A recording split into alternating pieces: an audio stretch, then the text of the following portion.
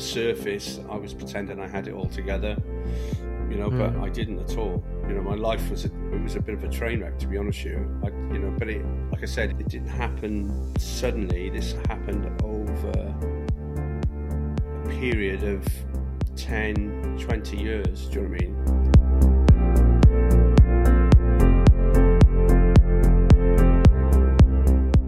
Hello and welcome to the Loom Rooms. I am your host Matt, and at the Loom Rooms we love to talk to various different people about their journeys with God, their faith, and just find out a bit more about their story and how they came to be part of Loom. And today we're joined by the lovely Mark. Hello Mark, how are you? How are you, Matt? Yes, good, fine. It's great to be here. Looking forward to it. It's great to see you. I know that we've been thinking about this for quite a while. We've been talking about it for quite a while. Indeed. I finally got you on camera. Fantastic. I note by your voice, and our viewers might notice that although I come with a Hertfordshire border Essex twang, you don't come with that, do you? So where are you from, Mark? Where's the accent hail from? So I'm from South Wales, originally from Cardiff. Did you grow up in a church? Did you have any faith or anything like that? Well, my parents practiced the Mormon faith, and I was brought up in that faith and decided it wasn't for me. By the age of about 16, I walked away from that. Fine. And did you go straight into what's the best way to phrase it? Traditional Christianity, or what happened? Okay. So after being brought up in the Mormon faith, I walked away from God, even though I've always had a grid for Father God, Jesus, the Holy Spirit. From the age of about 16, I walked away and did what a lot of people did. I was a typical sort of teenager, started going down the pub with my mates in the sixth form. That's when I started going out with my mates in the sixth form, and we used to go to local pubs and whatnot, and the usual things you do in the sixth form when you're in the world sort of thing. And at 18, I moved in with my grandparents. Right. I've always been when they were alive, I was very close to my mother's mum and dad. I went to live with them because there was no room in the house anymore.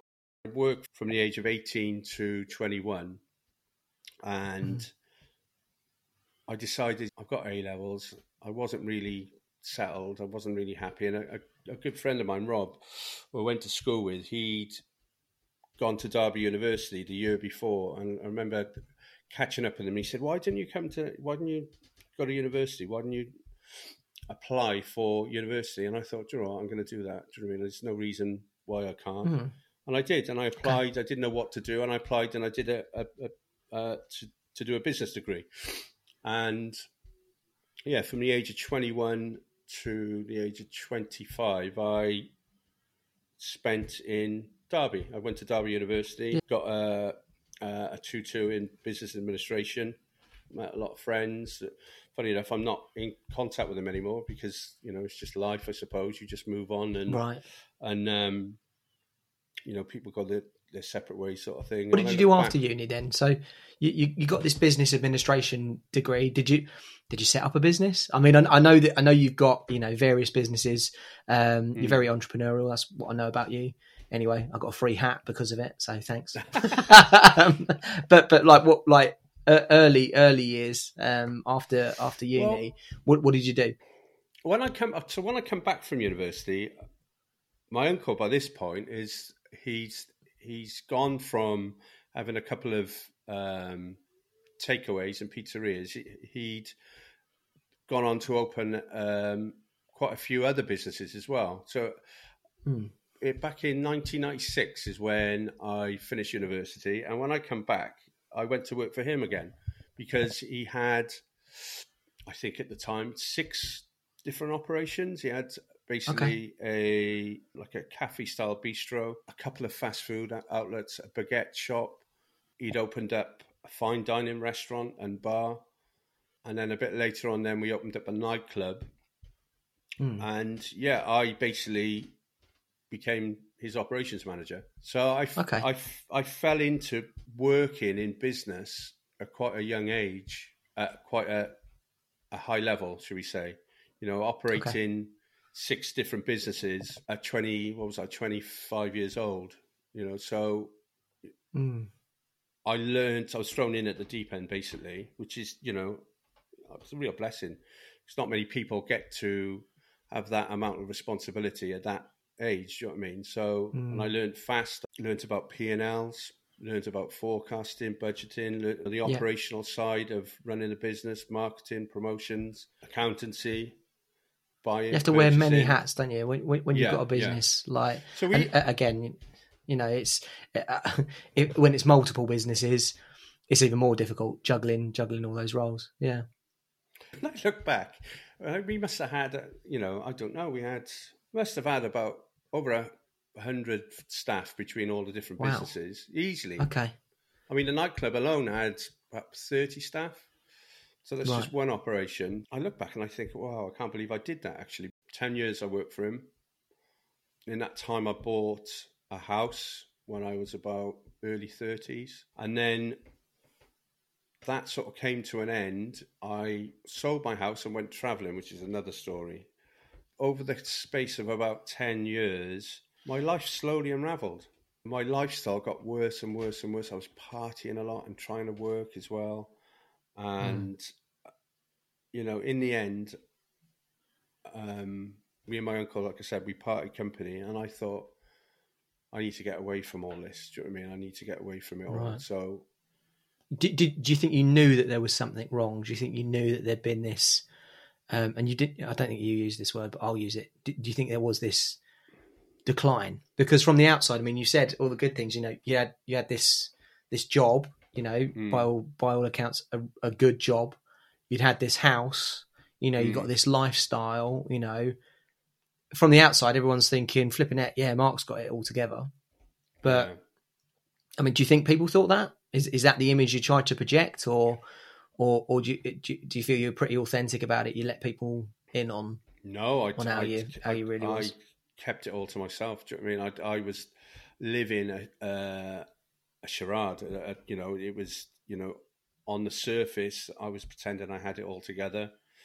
But I didn't at all. My life was a bit of a train wreck, to be honest with you. But it. Like I said, it didn't happen suddenly. This happened over a period of 10, 20 years. Do you know what I mean?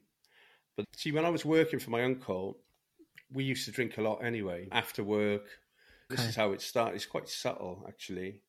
And you're in a nightclub, what else are you going to do there? A lot of people, a lot of people who like run pubs and stuff like that end up being alcoholics anyway, because they're around alcohol all the time. People want to buy you drinks and stuff like that. I tried not to drink in work.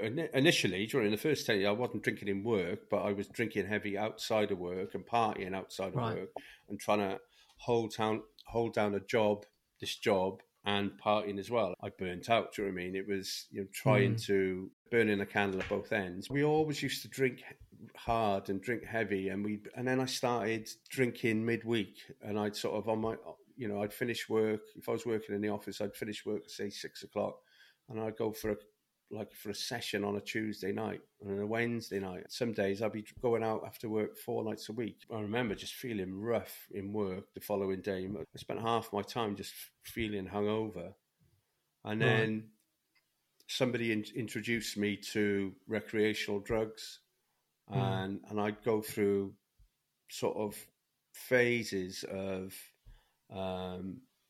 taking ecstasy and then cocaine.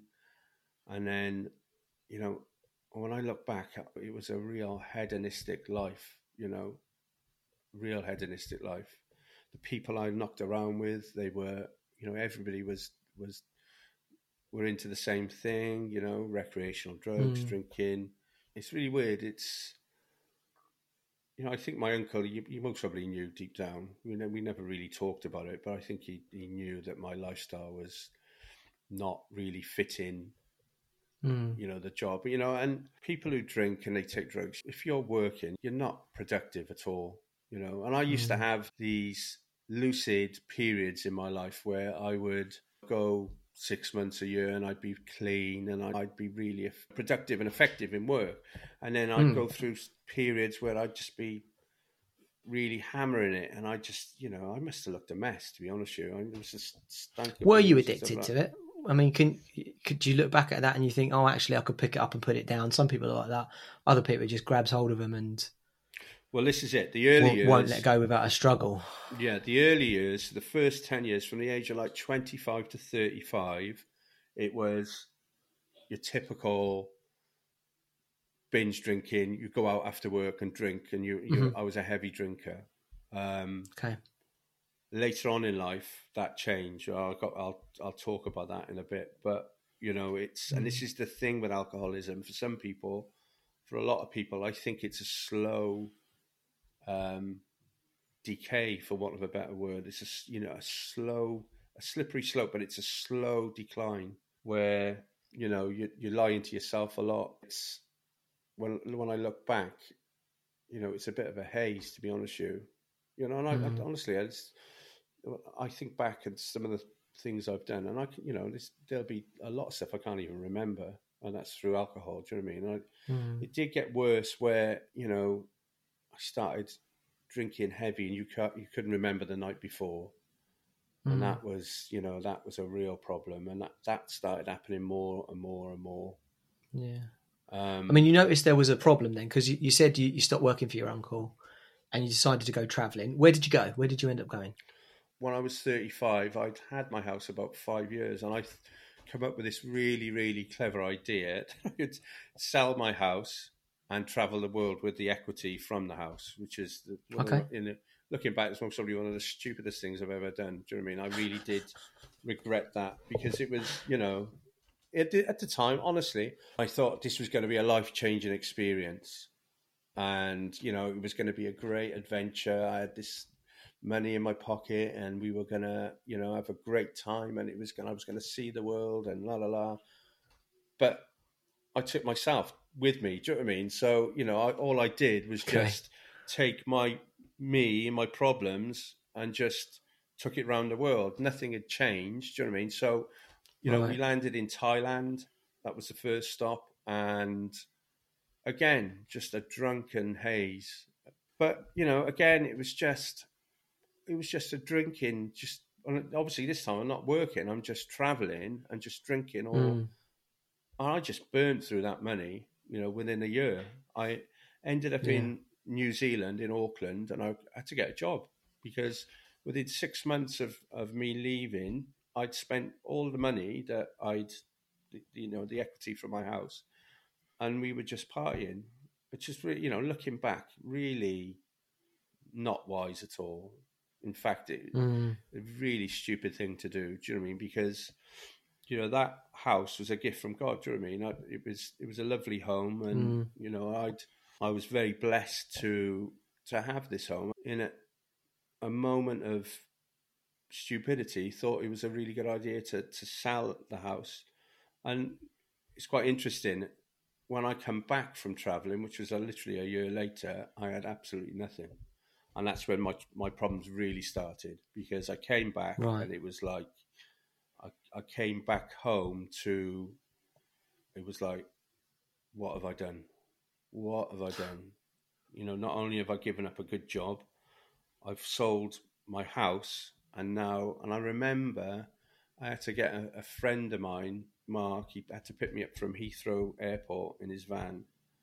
The things that happen, Matt, in drink, your life can we do stupid things in alcohol, and I've had my fair share of just idiotic, stupid, quite dangerous things at times under the influence of alcohol and drugs. Anyway, I came home and I had £20 in my pocket, and that's all I had to my name. I come back to Heathrow Airport, I didn't have a penny. How I got home from Auckland with 20 quid it's a miracle in itself. Do you know what I mean? How I managed to get back, because I had to change my flights, and there was a lot of messing around, and I thought, I'm not going to get home, and I've got no way, Again, again, when I look back, it was God looking after me. Do you know what I mean? It was God. Even before I became a Christian, he had his hand on my life. And there's loads and loads of different occasions when that happened. When I look back at my life, the amount of times I've been in some serious scrapes over the years, and to travel halfway around the world with £20 in your pocket, and then, luckily my mate picked me up and he took me back to Cardiff, and then I had to try and rebuild my life. And it was a very sobering experience, because I thought, I've got absolutely Was sober nothing. in the word? Was sober in the word though, Mark? Like what was it sober in, or? No, I was still in denial. Do you know what I mean? I got a job in a bar as a bar manager.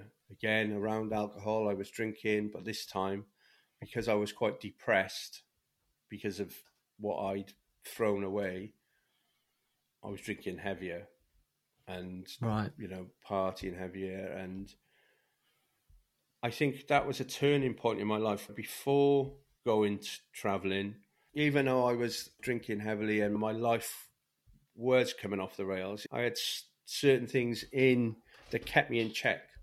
So I had a home, I had a mortgage to pay, I had a job, I worked for my uncle, and it was a good job, and it kept me in check. When I came back, I saw it as a downgrade in employment, and I was just, a bar manager for this guy, and, my ego had taken a bit of a hit. I wasn't this sort of Jack the Lad around town anymore. And then I got a job running a pub in Salisbury. That was it. Mm-hmm. And I'm running my own pub at this point, and this is where I started drinking really heavily, because it's just, I'm in charge of my own pub.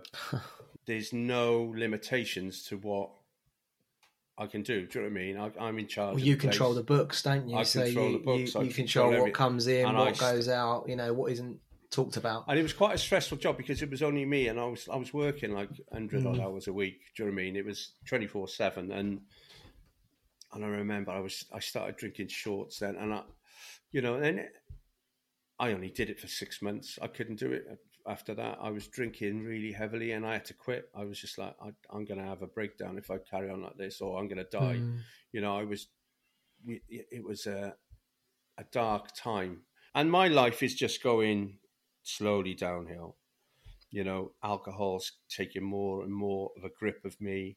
It's starting to control me by this point. Lost that job, couldn't keep it down. Then, and this is what happened then. I went through phases of getting jobs and then losing them. Couldn't keep them because of drink. And by this point, I got a job as an operations manager. This was a really good job, actually, for Hard Rock Cafe, because the skill set was always there. Do you know what I mean? Yeah. But the only person who was sabotaging it all was me. Do you know what I mean? I've always had business acumen, and I've always been gifted in business. I've always had an entrepreneurial spirit. I love business. I'd like to think that I'm quite astute when it comes to business. But alcohol just got in the way. I had to go for 5 interviews for this job for Hard Rock Cafe. He sent me to Orlando to get trained. Again, still drinking, but just holding it together. But again, it's just the drink got the better of me. I was working, and then, drinking heavily. I was living in Manchester on my own. And this is the sad thing about alcoholism. Like I said to you, it can be a very slow demise. I had to leave because I'd lost my job. And and at this point, this is quite a low. I had to come home, and I was sofa surfing on my mum's sofa. Do you know what I mean? I'm at this point, I'm in my late 30s, and I'm going back to my mother's house. I had to stay on a sofa for, I think it was about 6 months, and I'm thinking to myself, what have I done with my life? And it's all alcohol based. But I didn't learn. I couldn't, because that's all I knew was the pub trade and the restaurant hospitality trade. I kept returning to that industry, and then an old female friend of mine walked into this pub. This pub was it was on top of a mountain, believe it or not, in South Wales, and I was working there. And I just finished work, and my friend Anna, she came in. I hadn't seen her for years. She used to come in the Latin nightclub that I used to run 12 years earlier. I just finished work. I was living in this HMO, drinking what little wages I had. I used to wash dishes for a living, and any spare cash I had, I would spend on cheap booze, and that was my life. Sounds like you were living life in reverse, Mark. You had it all, and yet, yeah, like you said, it literally is a slippery slope in terms of vocation, living situation, money. I lost all confidence in my abilities. Do you know what I mean? Because I couldn't cope with things. So anything that was stressful, it would turn me to drink. I used to walk around in these dirty tracksuit bottoms that were just soaked from washing dishes all day. Didn't have a wardrobe as such. Do you know what I mean? I had like a couple of items of clothing. I used to live in this little single room in this HMO with a load of other people that were they were drifters as well and just up to no good. I used to walk to work. I used to walk a couple of miles to work up this long hill because I didn't have enough money there's no buses, that's right. And I didn't have any money anyway. And I used to walk 3 miles up this big hill stroke mountain where this pub was on. And that was my life. I used to get paid weekly. I used to get something like £200 a week for washing dishes. And after I paid my rent, I had about 50 quid. And I used to just spend it all on hardly eating. My weight, I went down to about 12 stone, just drinking nasty, cheap cider and stuff like that. And it was, when I look back, it was really depressing. And that was my life. I just didn't care. I'd hit such rock bottom. And then Anna came into this pub and she said to me, I haven't seen you for ages. I'm a Christian now. Would you like to come to church with me? Surprise! Yeah. And I think it was a Saturday night. That was it. I was in my dirty tracksuit bottoms having a pint in the end of the bar. And she was up there doing some amateur dramatics, and she just popped into the pub on the way back with her brother, funny enough. And and this woman's really evangelical. Do you know what I mean? She's a hairdresser by trade, and what an amazing woman, though. Do you know what I mean? Absolutely amazing. Yeah. She's one of these that just tells the gospel to anybody who will listen to it. Do you know what I mean? And always looking to spread the gospel. What amazing. And if it wasn't for her, I'd most probably be dead now, to be honest with you, because I ended up going to church with her, and that's where I met Did she invited you to church that very night then? She did, yeah. And I think the following day, it was a Sunday. I remember it was a Sunday night. And I thought to myself, Joe, what have I got to lose? I've got nothing to lose, do you know what I mean? I knew I had some sort of belief system, and something inside me just made me think, Joe, give it a go. I was sort of thinking, well, what have I got to lose? You may as well just go, do you know what I mean? It'd be nice to see Anna and stuff like that.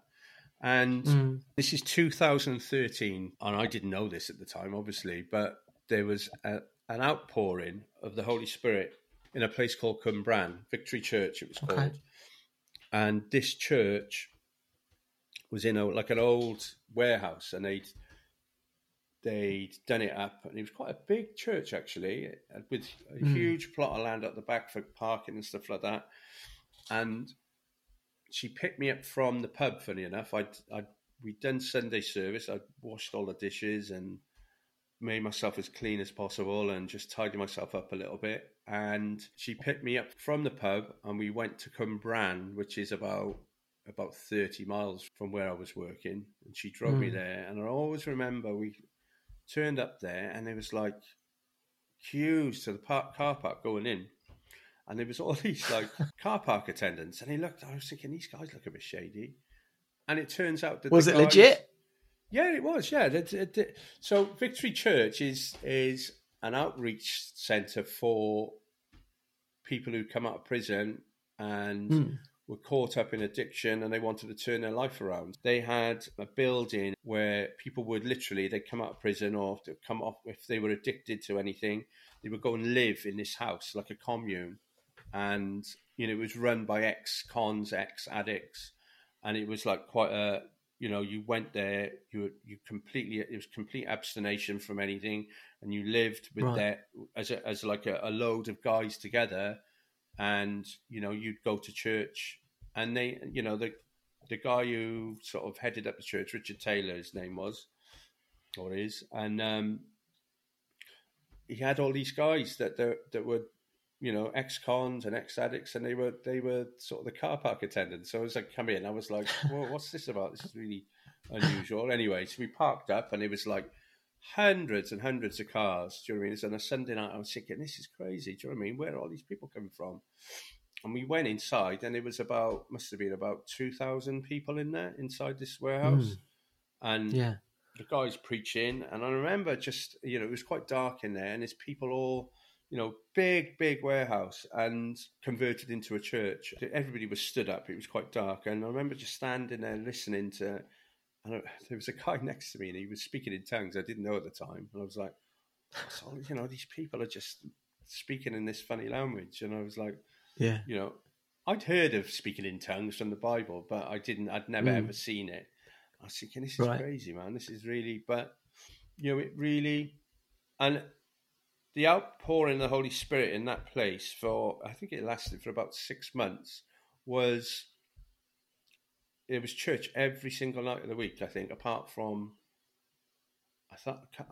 one night. I think it was a Saturday night dinner. I can't remember. It was one night, but 6 nights of the week, you'd have 2,000 to 3,000 people turning up to worship. Can I interrupt you there, Mark? Just for those who don't know, when you say an outpouring of the Holy Spirit, can you just describe what you mean by that for those who may be thinking, what on earth is that? Apparently, the story goes that a guy was in a wheelchair, and they prayed for him, and he was completely healed, and he ended up picking his wheelchair up and running around the auditorium. Why would that lead to people coming from all around the country and Europe, and people would listen in from Australia and New Zealand, because they used to have a live feed as well? And I always remember thinking, this has to be God. This has to be the Holy Spirit, in this place. Because why would all these people just come from nowhere? Just because somebody got healed, they wouldn't have known. And to see a move of God is quite interesting to see it in reality, because it's messy, it's crazy, it's impromptu, it's unorganized. They had an overspill area where they had to open that up, and you'd have queues, hundreds of people queuing to get in. Now that has to be a work of God. And so from what I understand you're saying is that it's like a concentration of the Holy Spirit, and God moves in power. So you've talked about miracles. You've talked about, people just being hungry to just turn up to this place. So you're talking about hundreds and thousands of salvations happening in a concentrated place. I remember people going on a journey. They were saying they were going to Wales to this church because the word they used, there was this revival going on. They and again, I heard stories of people saying they had to queue outside of this church. It's definitely the same place, but you're saying you literally were there.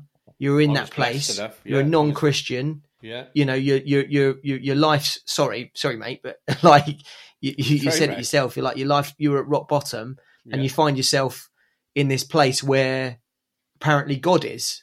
Yeah. So what happened? Well, I just couldn't get my head around it all. I couldn't understand this. Like Cwmbran is just like this little town in Gwent, right? They've got a shopping centre there.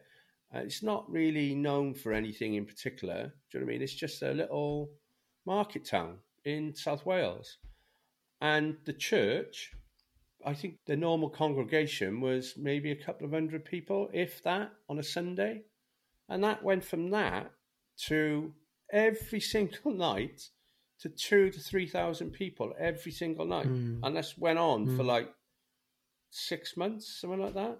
Yeah. And you'd have people coming from everywhere, non-believers giving their life to, you'd have an altar call, and there'd be about 300 people come to the front and just to be prayed for. And then one thing I noticed was that they had loads of people with blankets. And I was like, what's going on here with the blankets? And they were like modesty blankets, they called them, I think, where women would fall on the floor after being touched by the Holy Spirit. They would put a blanket over their, if they had a dress on or a skirt, something to just cover their legs. And there would be people, they would have catchers, they're dedicated catchers. So people catching people. So the pastors that were administering prayer to the congregation, imagine, the best way to describe it, imagine like, I don't know, like Glastonbury or something like that, where you've got loads of people at the front of on a smaller stage. Don't get me wrong, but you'd have like all these people just 5-6 deep, at the front of this sort of stage area, and then the pastor would come down and just lay hands on, or whoever was preaching, and you'd have other pastors there as well. It was like a team of them laying hands on people, and it's just people falling over left, right, and centre, in the Holy Spirit. Because God's powerful, right? You come into the presence of God. Well, I'd never seen this before. Bam, power. Yeah. I'd never ever seen it before. I'd never seen. I was like, and I've got to be honest. I thought, what is this? Got to be making this up, surely. This, are the people doing this for effect or what? But I thought, well, why would you want to do that?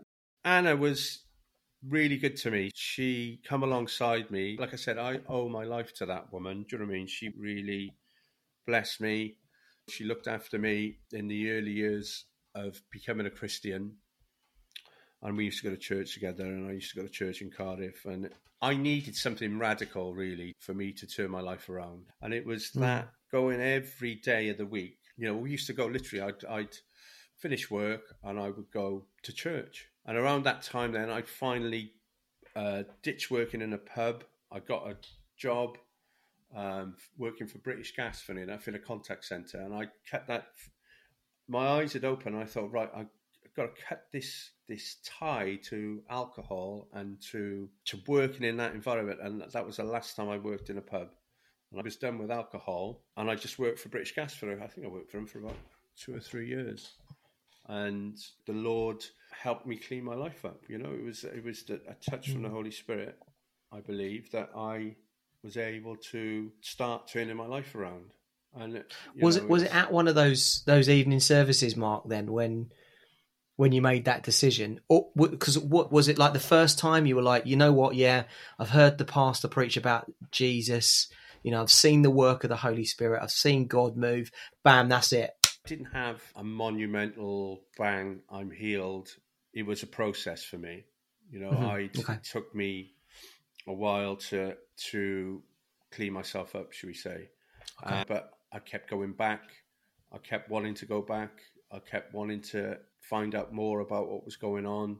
And then about a month later then, I got baptized. The pastor there, this little Scottish guy, he was one of the pastors at this church. I remember him saying to me, "Oh, do you want to get baptized?" And I said, "Yeah, I want to get baptized." And I give my life to the Lord, and I got baptized in this little paddling pool in Cwmbran. I remember there was, talking volume, that particular night, I think there was about 20 people getting baptized. Okay. And that was a regular thing every night, people getting baptized. And then got baptized, and we kept going there, whilst also as well going to a church in Cardiff.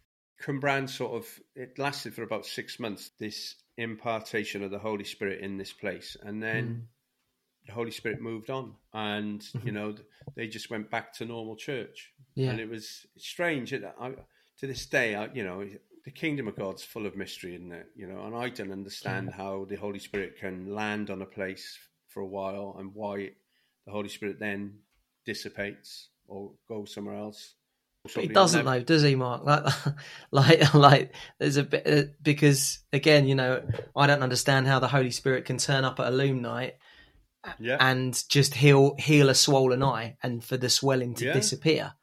It's not like okay, fine, he's here, he's at work and he's gone again. The Holy Spirit, as the word says, he lives in us. He does, yeah. And you're right. I mean, there are concentrated areas and timings and that sort of stuff, and we'll never understand why God turns up in those areas. But yet, He's still at work every single day in every single Christian. I mean, it's funny. I went to a conference recently in Eastgate. It was an encounter weekend, and it was interesting because what they were saying and what I believe as well. I believe that God and the Holy Spirit, I believe, is in constant encounter with us. I believe that if we choose to, we can be in constant encounter with God. It's us that break that encounter, whether we're too busy, whether we're, Our lifestyle is not what it should be, whether, we're just not, for whatever reason, we're just not encountering the Lord.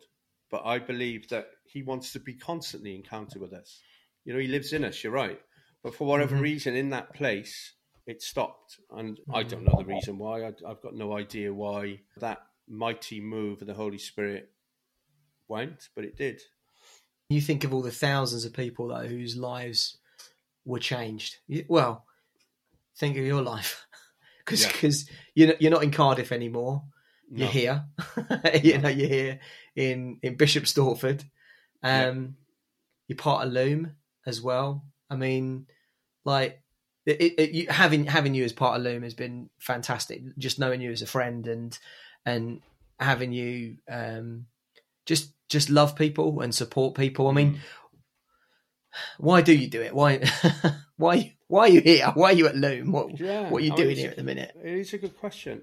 I think back to Anna, and I think, that woman took time to help me, to reach out to me and, help me turn my life around, because it was a train wreck. And like I said to you, I most probably wouldn't be here now if it wasn't for her. Because I've lived and walked a life that's unraveled over time. I can see how that can happen with people. People are, they're not born addicted to drugs or addicted to alcohol or with mental health problems or lost, lonely, whatever their issues are. Life can be cruel, and life can deal you a bad hand. And also we make wrong decisions and foolish decisions along the way, like myself. Everything, God's plan for me wasn't what happened to me for those 20 years. These were poor decisions by me. I made those decisions myself. I believe God had a better plan for me. I got there in the end. It's like a sat-nav, isn't it? Where you go down the wrong direction and the sat-nav eventually redirects you to the right path. And I think our life can be like that. Eventually I was able to get on the right path. I believe God has always had a wonderful plan for me. He predestined it. He chose me to come to this earth and to live a wonderful life. And I believe that is his plan for everybody. Now, going back to why I am passionate about Loom is because when I see people that are broken and lost, I want to be like Anna. I want to pay that forward and help people, if I can, to find their way back to Jesus, to find their way back, because it's easy to lose your way. I've become more and more passionate about leaving a 99 and going after the one. It's a real big thing for me at the moment. I see people and in their brokenness. There's goodness in people, in everybody, and everybody deserves a second chance, and everybody deserves to live their best life. But I think it's down to us to reach the lost, to find the lost, to help people get back on track, what God originally had planned for them and what he wants for them. And there's some amazing people out there, that are just lost, and it can happen over the course of time. I know loads of people that think to themselves, what is this it? Is this all there is to life? People that are just really overloaded with work, people who've got a couple of kids and they're married, but they're slogging the rat race. They're going into London. You see people on the tube and they just look drained, and you could see in their faces, they're thinking, what has my life been about? What on earth is this? This can't be it. I heard it described a certain way, and this is the thing that resonated with me, that we're all born with like a God-shaped hole in our heart, and the busyness of life leads you to believe that actually there are other things that can fill it. And it's a lot. Drug, drinks, friends, relationships, money, sex, power, job, position, all that sort of stuff. And again, from your own story, and again, I don't want to put words in your mouth. Clearly, you tried to fill that with, you tried to fill that hole with alcohol, with position in terms of your job, in terms of busyness, looking the part. Then you tried to fill it with freedom and traveling around the world, but nothing fits it quite like God. No. Like that's the thing, we're missing a piece. And you're right, I'm just as passionate as you to to help people figure it out. But I think you can, like you said, you can only figure it out if you've been there yourself. If you've tried it yourself. I was listening to something last night, and I've this is most probably one of the most profound things I've heard. It was Bill Johnson. His father, Earl Johnson, once said, "You until you wash someone's feet, you don't know why they limp. You don't understand why they limp until you've washed their feet." And that pretty much sums up what Loom's about. That we come alongside these people and we just try and show them who God is, I suppose. It's an amazing thing, Loom, you know. And I'd heard about it, but until I got involved fairly recently, I didn't realise what a powerful connect group it is. Like yourself and Beth and Ian and Jackie, the work that you've been doing over the years to come alongside people is just so profound. Selfless is what I'm trying to say. What would you say to the people, Mark, listening to this that have maybe connected to some of what you've said about, you know, I mean, you used the word brokenness and downhill, you know, what advice have you got? Sorry, mate, to spring this on you. No. Sort it out in a sentence. I believe that God has a plan for us all, and he wants the best for us. Always has done. And he's walking with us even when we don't realise it. God was walking with me long before I became a Christian, long before I gave my life to the Lord. He's always had his eye on me. He's a gentleman and he's patient. The one thing about my story as well, when I came to the Lord, I didn't just have it all together. It took me a while. I fell away and come back and fell away and come back, and that's a story for another time. But God is a loving Father, and he loves us all more than we'll ever know, more than we'll ever comprehend. And it's never too late for anybody. It doesn't matter how far gone you are. In an instant, he can orchestrate something, send somebody to a pub on a mountain to come and get me in my darkest days. Wow. As you know, I love a bit of scripture. Yeah. Just to wrap things up, like a lot of people will say there's a particular Bible verse, a life verse, I've heard it called before. Have you got anything like that? Is there anything that particularly springs to mind, or even now as the Holy Spirit's prompting you, is there any verse that you particularly want to highlight? It's Joel 2:25, and it says, "I will restore to you what the locusts have taken." That blew me away when I heard that all those years ago, 8-9 years ago.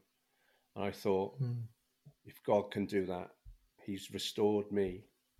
I have an amazing life now. I have a beautiful wife that loves me. I have a loving home, a peaceful home, a lot of amazing friends. We've got a business that we love, and we've got dreams to sow into the kingdom and to sow into our community, and again, that's for another time. But he's restored to me what the locusts took. And I think he can restore to anybody what the locusts have taken. And that's quite a profound verse. I agree.